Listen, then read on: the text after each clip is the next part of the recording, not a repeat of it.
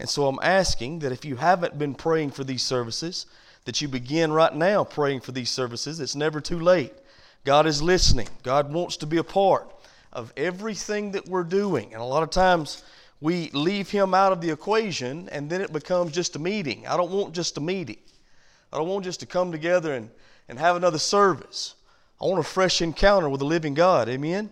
Every time we come together, not just on Sunday morning.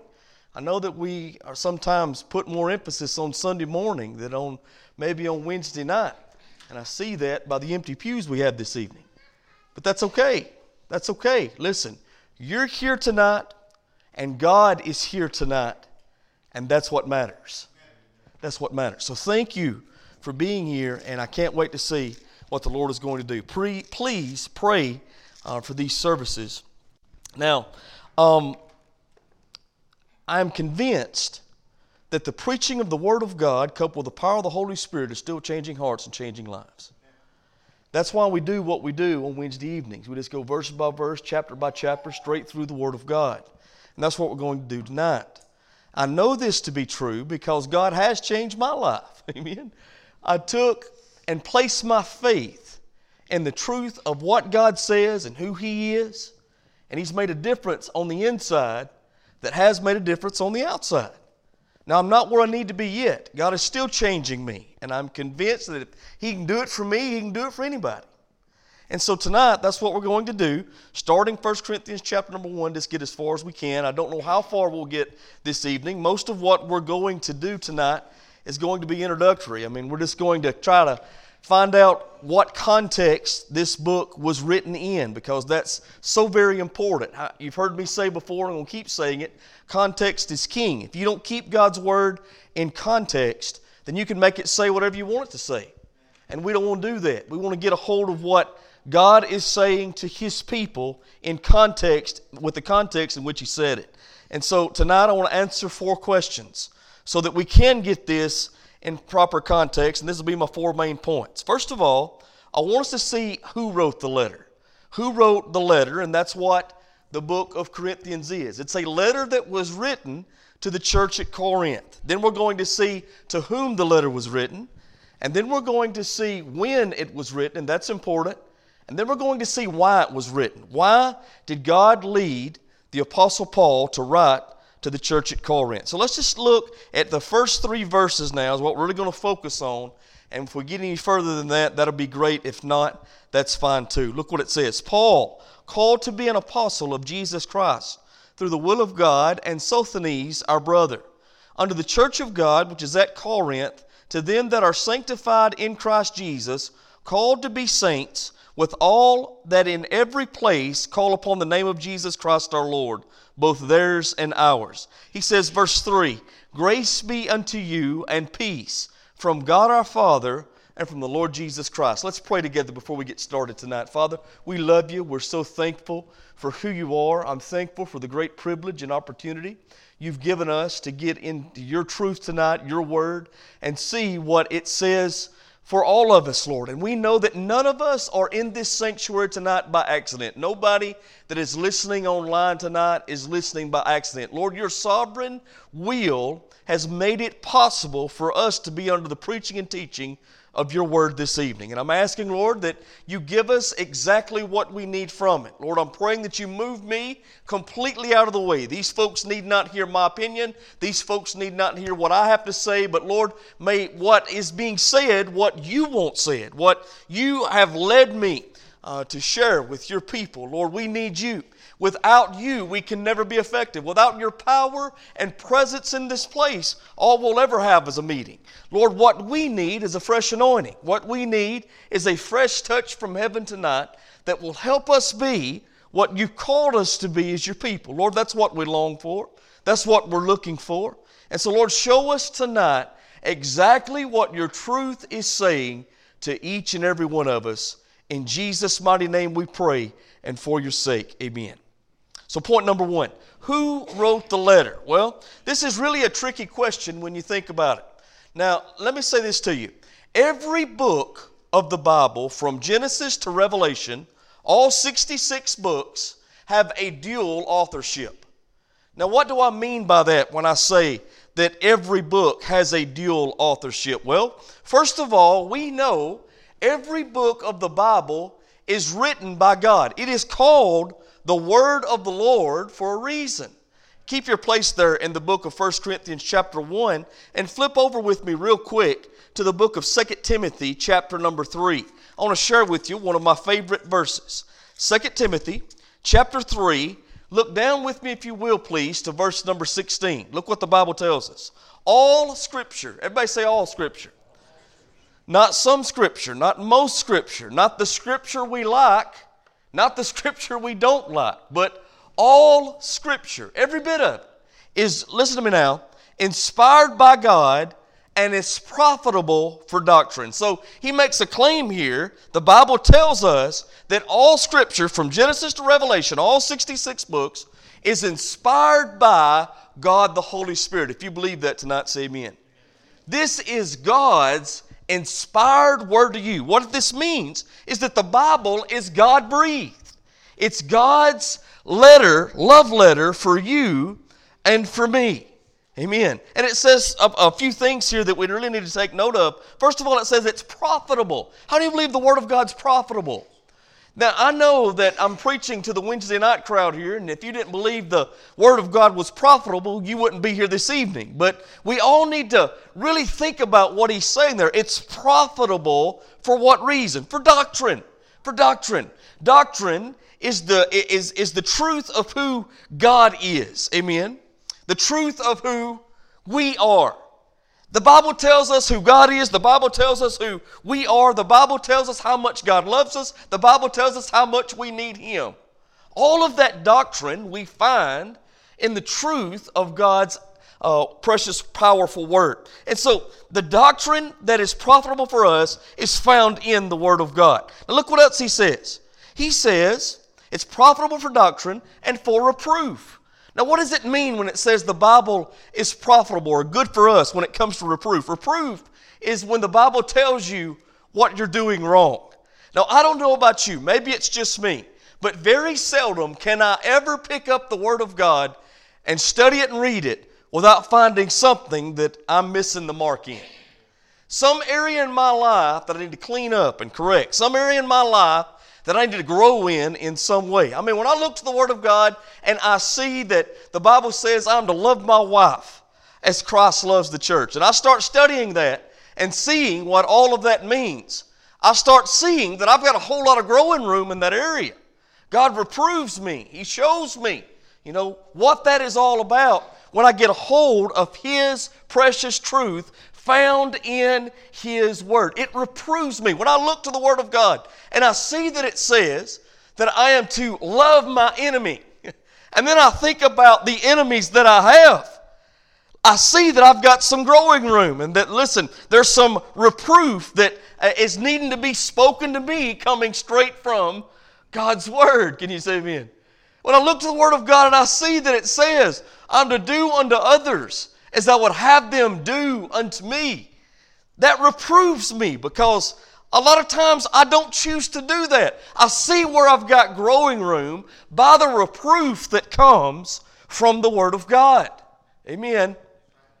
Now, that's good for you. How many of you ever heard the old saying, ignorance is bliss? Now, a lot of people don't want to hear the truth because if they hear the truth, then they've got to make a decision whether or not to adhere to that truth, to apply that truth. As a matter of fact, I've come to find out as a pastor, a lot of times when you tell people the truth, it don't make them glad, it makes them mad. It don't make them happy, it makes them very angry. And so, realize that when the Word of God, you get a hold of it, whether it be through preaching or teaching or in your personal devotion, your personal quiet time, this truth shows us what we're doing wrong so that we can find out what is right. That's the next part of this verse. It said it's profitable for reproof, but also for correction. If reproof shows us what we're doing wrong in the Word of God, correction shows us how to make it right. I love that the Word of God never tells you to do anything without telling you how to do it. And so he says the Word of God is profitable for the believer because it shows us what we're doing right, but then it turns right around and shows us how to make it right, what we're doing wrong, but then it turns around and shows us how to make it right for correction. And then it says, for instruction in righteousness. It instructs us on how to live godly lives. It instructs us on how to live in a way where we enjoy life as a gift and we don't just endure life as a burden. You know, folks, I want to tell you something. If we're ever going to find out what this gift of life is all about, we've got to get some consultation from the Creator of life. Let me see if I can illustrate it like this. In 1908, Henry Ford created the Model T automobile. The first one rolled off the assembly line and became mass-produced in 1908 in Detroit, Michigan. Now listen to me. If I want to know how a Model T automobile is supposed to operate, who do you think I need to go speak to? Henry Ford. If I need to know how to fix, how to work on, how to correct something that's going on wrong with a Model T automobile, who do you think I need to go talk to? Henry Ford. Why? Because he's the creator of it. Well, God is the creator of life. And He's given us His Word to instruct us on how to live rightly, on how to live godly, on how to live righteously. Look at the last part of this, verse 17. That the man of God may be perfect, thoroughly furnished unto all good works. So if you believe tonight that the Word of God is profitable for you, say amen. Yes, that's why we study it. That's why we apply it to our lives. That's why we have services like we have tonight, and that's why we're going to have a service like we're going to have Sunday morning. And every time we come together, we want to make sure that we're getting a steady diet of the truth of the Word of God. Because it's profitable for us, for me and for you. If I'm going to find out what it means to be a godly husband and a godly father, I need to get in God's Word. If I'm going to find out what it means to be a loving pastor that preaches truth, I need to get in God's Word. If I'm going to find out what it means to be an effective witness, I need to get in God's Word. If I'm going to find out what it means to be a man that's pleasing unto God in every sphere of my life, I got to get in God's Word. And you do too. All of the Word of God is God-breathed. It's inspired by God, the Holy Spirit. So it is correct to say that the book of 1 Corinthians, the letter to the church at Corinth, was written by God, the Holy Spirit. However, it's also correct to say that the letter to the church at Corinth was written by the Apostle Paul. The book of 1 Corinthians, along with every other book in the Old and New Testament, has dual authorship. Inspired by God the Holy Spirit and penned down, written down by God's men. Now, you remember who Paul is, don't you? We talk about him a lot. We just read his letter to the churches of Galatia, and we studied through that over the last year. Paul, who is the apostle here in 1 Corinthians chapter number 1, who used to be Saul of Tarsus. You remember Paul the preacher, who used to be Paul the persecutor. Amen? You remember Paul, who we know wrote 13 books of the New Testament. That is amazing to me. Every time I think about it, I don't know that Paul knew he would be writing over half the New Testament scriptures while he was writing these letters. I think he was just doing what God was leading him to do because he loved the churches that he had started by the power of the Holy Spirit, and he wanted to make sure they were growing up and becoming what God wanted them to be as mature believers. But as he was penning these letters, that is just writing down what God the Holy Spirit was giving him, this became the truth of the New Testament that the church is based upon today. God used the Apostle Paul in a fantastic way. 13 books that he wrote. I personally believe that he wrote 14 books. I think he wrote the book of Hebrews as well. Now, you don't have to agree with that. But I'll tell you, when Lord willing, we're going to get in the book of Hebrews before too long. And I think that you're going to see some glaring similarities by what Paul says in Hebrews to what he has said in every other epistle that we know he wrote. And so I'm telling you, this man was used of God greatly. He went on 3 missionary journeys throughout his life. He started churches by the power of the Holy Spirit everywhere he went. And he truly, by the power of God, this one man completely changed the Roman Empire. It's amazing how God used the Apostle Paul. As a matter of fact, I don't think there's been a man since Paul that's been used as much as he was by the Lord. I really don't. God used Paul in a fantastic way. It's amazing what he did in his life.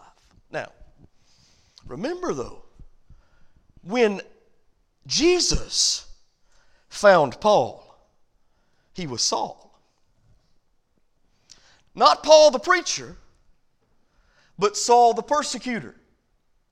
As a matter of fact, Saul the persecutor, Saul of Tarsus, was on his way to Damascus to imprison and persecute members of the church there when the Lord Jesus Christ, by a blinding light, struck him down and saved him. Are you hearing me? And Paul went from being the foremost persecutor of the church to being the foremost preacher of the church, writing 13 books of the New Testament, 3 missionary journeys, and doing a work for the Lord that nobody since him has done. Now, I'm going to tell you what that says to me. Everybody has a past pre-Jesus. Some of you sitting in this place tonight and listening to me online, some of you are living in your past. Some of you are being drugged down by your past. Some of you are allowing your past to ruin your present and hinder your future. Now, let me tell you something. Listen to me clearly. When Paul was forgiven on the road to Damascus, the past was the past and should remain there. What has been put under the blood is under the blood. Stop dwelling in it. Stop living in it. Stop allowing what happened in your past to ruin what God wants to do right now and what God can do tomorrow. I'm telling you, Satan wants to keep you bogged down, depressed, discouraged, and disappointed concerning your past. I got a dear brother that I love with all my heart, one of my mentors, Dr. Ronnie Bearfield. He always said this, I'll never forget it. He always said to us as he was teaching our class, that he would say this. He'd say, when Satan begins to remind you of your past, just remind him of his future. I like that. That's good. Why did he say that? Because he realized, just like we all realized, pre-Jesus, we all had a past that maybe we're not proud of. All of us do. But we don't have to live there. We shouldn't live there. Now listen to me. Listen to me. Don't get a hold of this. Nothing wrong with glancing back at your past. That can actually be a good thing. I like to glance back from time to time. When I glance back, it humbles me.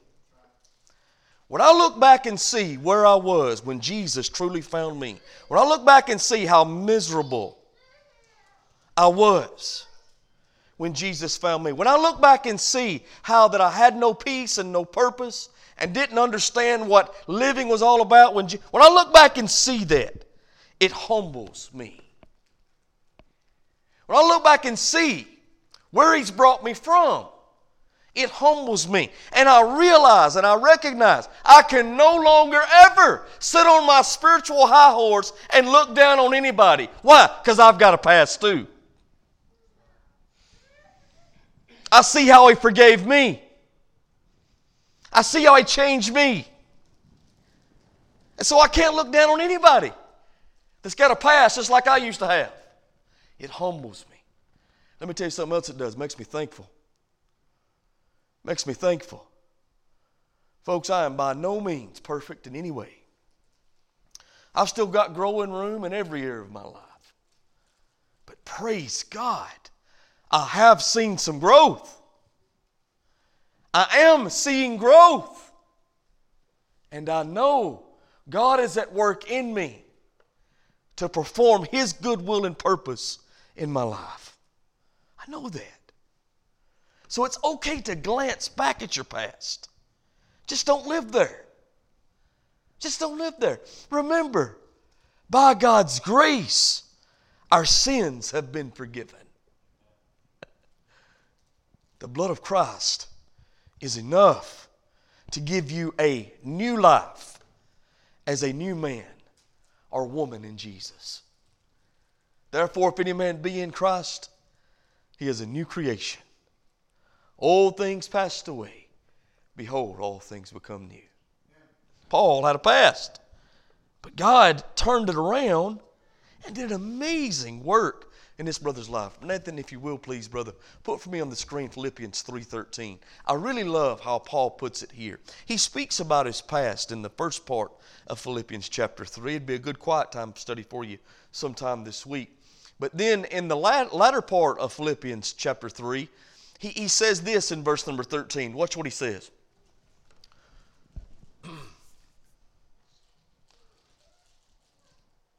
Brethren, I count not myself to have apprehended. Now what's he saying? He says, I've not arrived yet. Now remember, this is the guy who's went on 3 missionary journeys all over the world, started all these churches, wrote over half the New Testament. This is the man who's been persecuted like no other. This is the man who stood for Jesus in good times and bad times, but he says, you know what? I have not arrived yet. I've not got to where I need to be. I've still got growing room. Now, how did Paul know he still got growing room? Because he knew himself. And he could do this. Everybody do this. If you can still do that, you've got growing room, believer. I don't care if you've been saved 5 minutes, 5 years, or 50 years. If you can still take breath into your lungs, you've got growing room. If God was finished with you here, you'd already be in glory. So I've got growing room as a pastor. You've got growing room as people in the pew. We've all got growing room, and God is continually doing this work in our life, being confident that He that has begun this good work in us will perform it unto the day of redemption. What He starts, He's continually working towards the end of making us just like Himself. One day I will be just like Jesus when I'm in glory. But now I'm in the growing process. So are you. Amen? He's still working on me to make me what I ought to be. It took Him just a week to make the moon and the stars and sun and the earth and Jupiter and Mars. But He's still working on me. The rest of that little song that we sang as kids, you know what it said? Don't judge me yet. Why? Anybody remember? There's an unfinished part. Listen, God is still at work in all of us. Paul said, I've not apprehended yet. I've not arrived yet. He says, but this one thing I do, I'm going to forget those things which are behind. I like that. He said, I'm no longer going to live in my past, because I believe this hindered Paul greatly at times in his walk with Jesus. Matter of fact, he goes on and says, I think it's in the book of Ephesians, he says that he's the chiefest of sinners. You may tell you what he was doing then? He was remembering those times when he was the one who held the coats of the men who stoned Stephen. He was remembering those times when he was persecuting and imprisoning Christians. He was remembering those times when he was doing awful things against Jesus and His family. He said, you know what I'm going to do? I'm going to forget what's in my past, because all that's been put under the blood. All that's been forgiven. I'm going to forget the bad things. But you know what else? I think he's also saying, I'm not going to live in yesterday's failures, but I'm also not going to live in yesterday's victories. I was talking to a dear pastor just the other day that I love very much, so thankful for, good friend, dear brother in Christ. And he said something to me I'll never forget. He said, brother, I know the Lord has blessed in your ministry, And you ought to be thankful for that. He said, but don't live in yesterday. Look forward to the future. He said a lot of times when we see God do something in our lives and we see God do things that only He can do, we want to live in that instead of looking forward to what God has tomorrow. How many know God's not done? He's not done with me, and He's not done with you, so we can't live in yesterday. We can't let yesterday ruin our present and hinder our future. So Paul says, I'm forgetting those things which are behind and reaching forth unto those things which are before. Do you see that? Paul said, I'm looking forward in faith. Now, Paul didn't only have a past, but Paul had a calling. Look back in 1 Corinthians chapter number 1. Let's go back and look at that.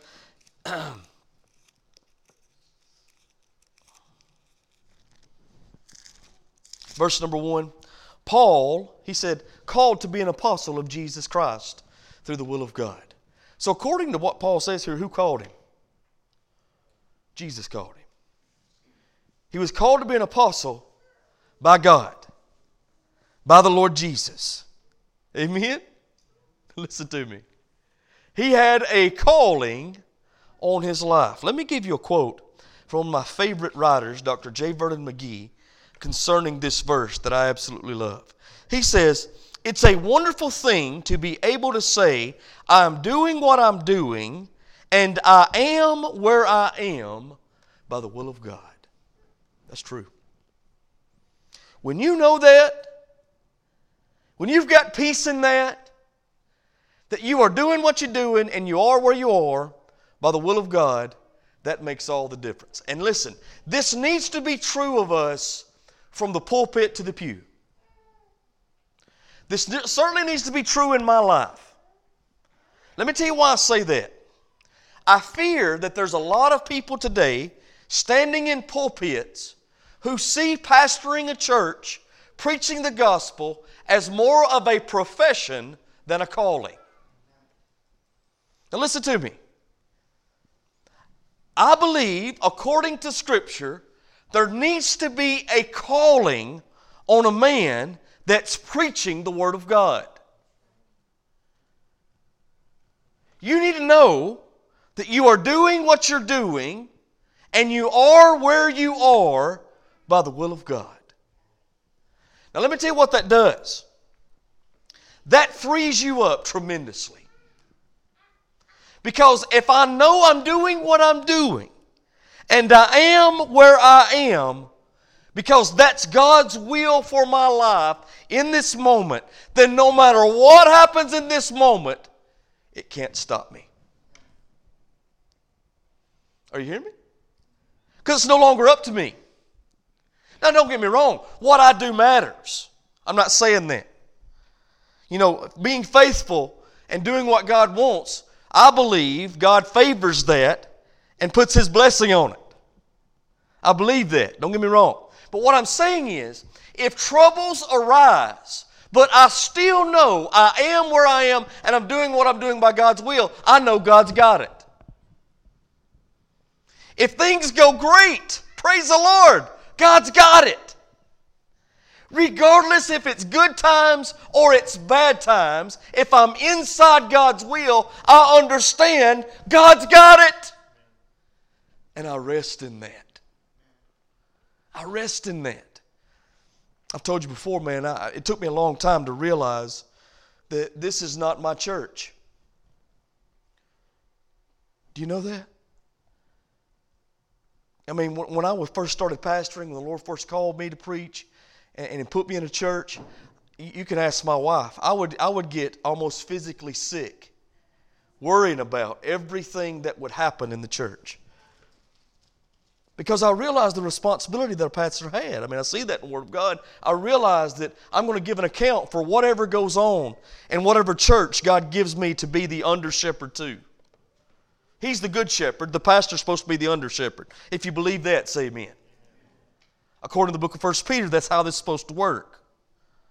So I understand that I'm going to have to give an account. And that would almost make me physically sick.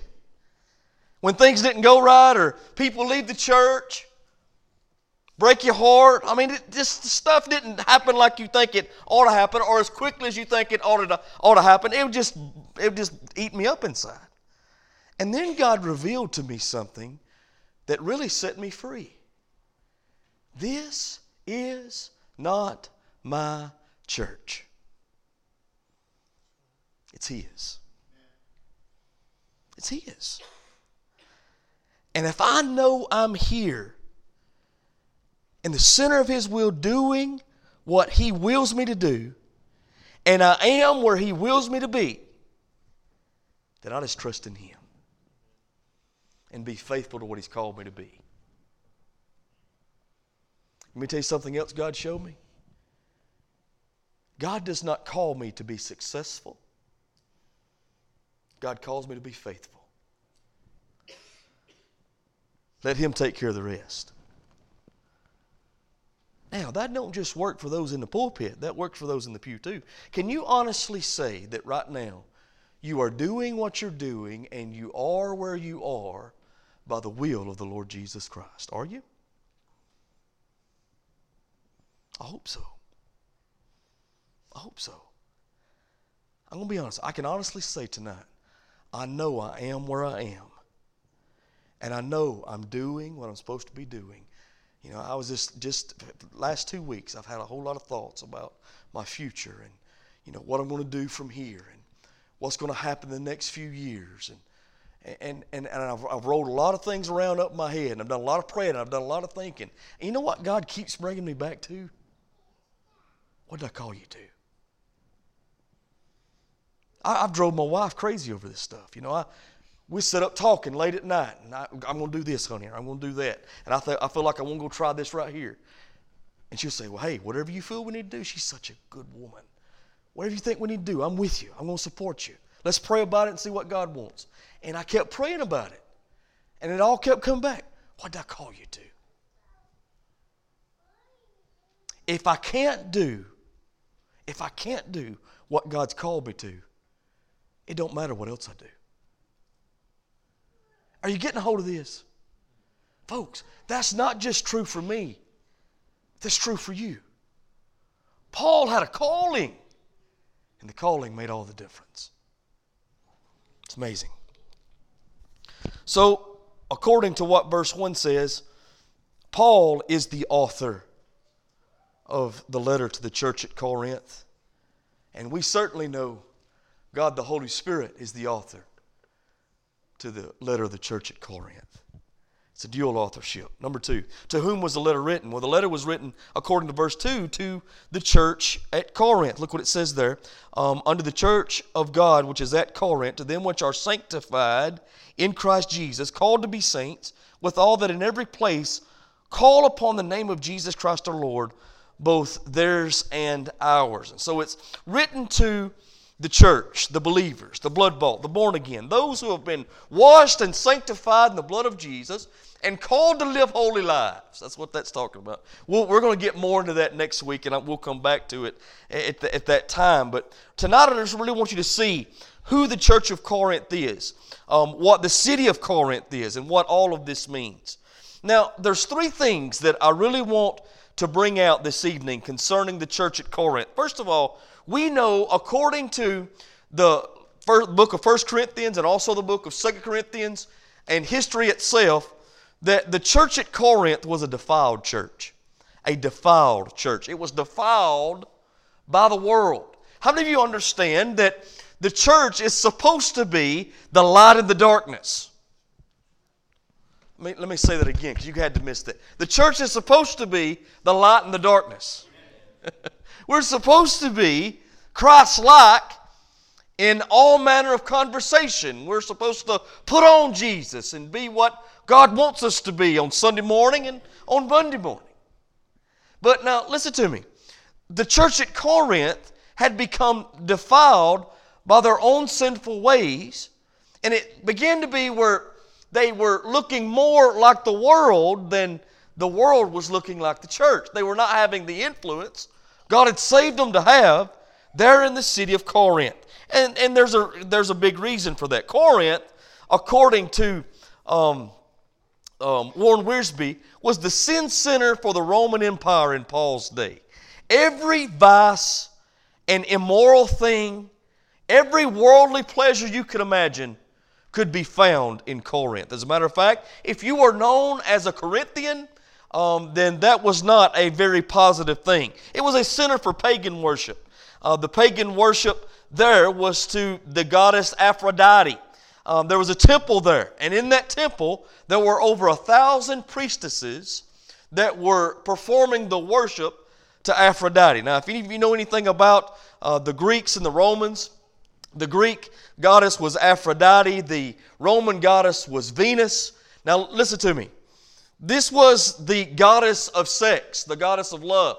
And so all in the world these priestesses that were serving in this temple were prostitutes.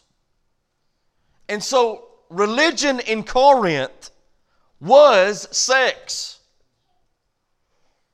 Now, you're going to see as we study on into this that Paul has to deal with sexual immorality inside the church in a very big way. There was some immoral things going on sexually in the church that was influenced by the world that was around it. So do you see that the defilement of the world was brought into the church and was hindering what God wanted to do? Now, what's true in that day is certainly true today. You're talking about a relevant book for where we are right now in the church of modern day. Man, this is relevant and it's real for us. It really is. Let me just go ahead and say something. Sexual immorality is nothing to wink at. All right? If God said it's wrong, it's still wrong. Do you know adultery is wrong? Folks, listen to me. I know today it's been popularized and you've got all of these shows about swapping wives and if you're watching that trash, turn it off. That's ridiculous. We've got all kind of stuff going on now that the world is really promoting and putting out there that is normal and it's not normal. That's not what God has said things are to be like. Adultery is still wrong. Let me say this. Fornication is still wrong. Any type of sexual relations outside the bonds of marriage is still wrong. I know that we've got the Bachelor and the Bachelorette and we're out there promoting these young women sleeping around with 20 men or a young man sleeping around with 20 women. And it's one of the top grossing shows of all time in reality TV. And people are loving that, but it's still wrong according to what God says. How can we ever expect our young ladies to live like godly young women when we are allowing that trash in our home? It's wrong.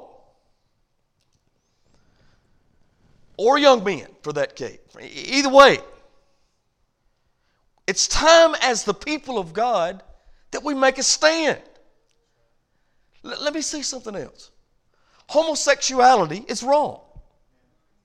Now let me tell you what a lot of times will happen though. We'll really hammer on that. We just can't understand it. And that just makes us sick, and rightly so. Does me too. I don't understand it, and it bothers me. And I'll be against that. But let me tell you this now. Pornography's wrong too. That's sexually immoral. And we'll say, well, that's just harmless fun, and boys will be boys. Let me tell you something. That has probably ruined more lives than homosexuality ever will. I'm telling you. If you don't believe it, listen to some of the people that I've counseled with over the years as husbands and wives whose marriage has been ruined because of pornography. Whose families have been ruined because of pornography. It's amazing that we'll hate sins that don't look like ours. We'll hate adultery, or we'll hate fornication, or we'll hate homosexuality, but sometimes we'll coddle our sin because it's not as bad as everybody else's. Yes, it is. And it's running rampant in the church. So listen to me, folks. This is truth that has been said. But this is truth God is saying. Amen?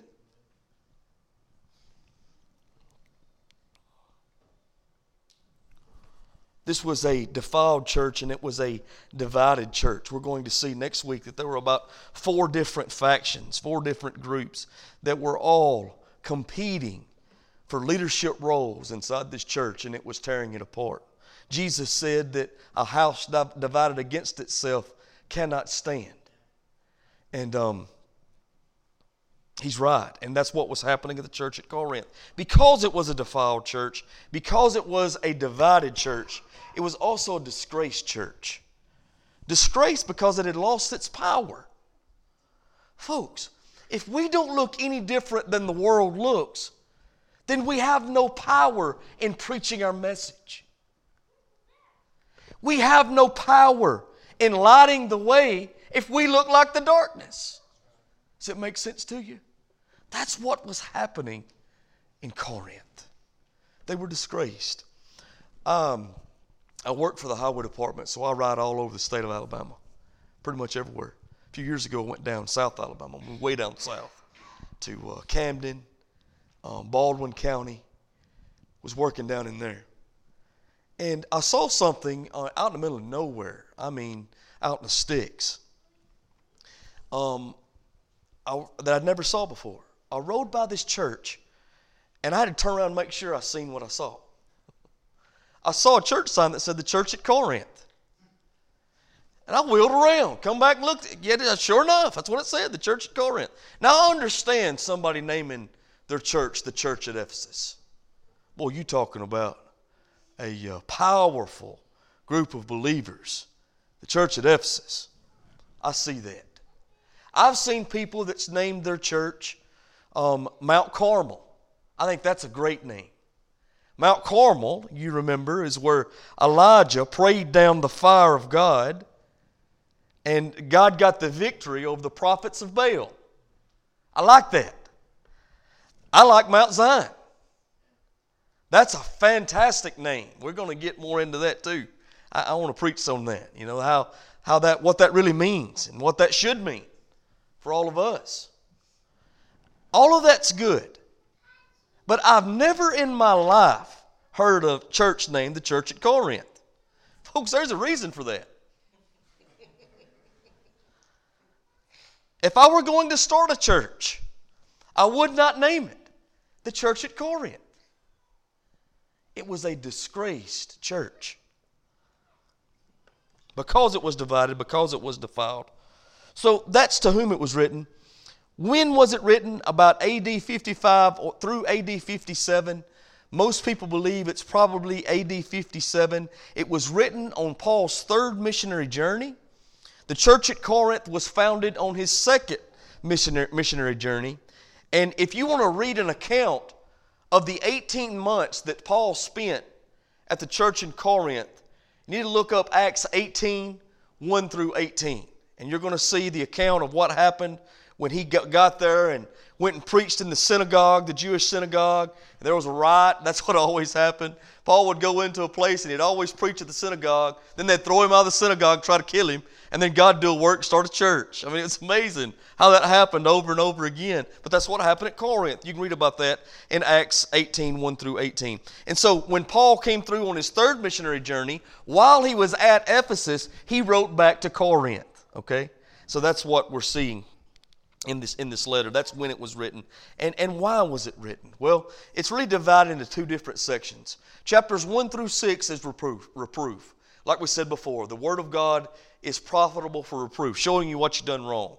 But then, chapters 7 through 16, it gives us instruction on how to live rightly.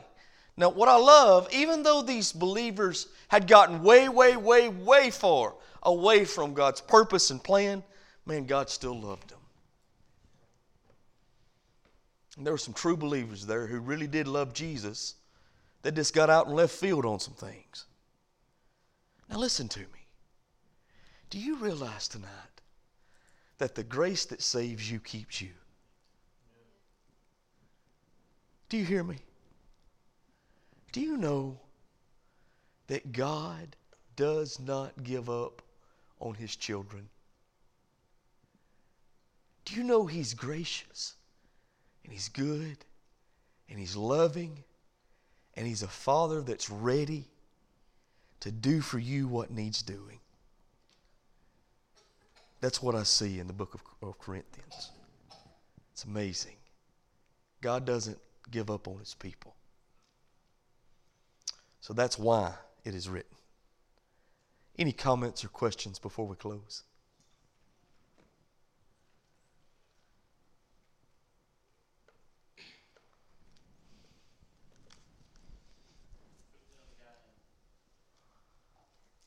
Sosthenes. I think I'm pronouncing that right. I may not be. But I believe that is the man who came from Corinth to Ephesus to meet with Paul. And then after he told Paul all the stuff that was going on in Corinth that he was concerned about, Paul sat down by the power of the Holy Spirit and wrote this letter and then sent it back with Sosthenes and said, you give them this.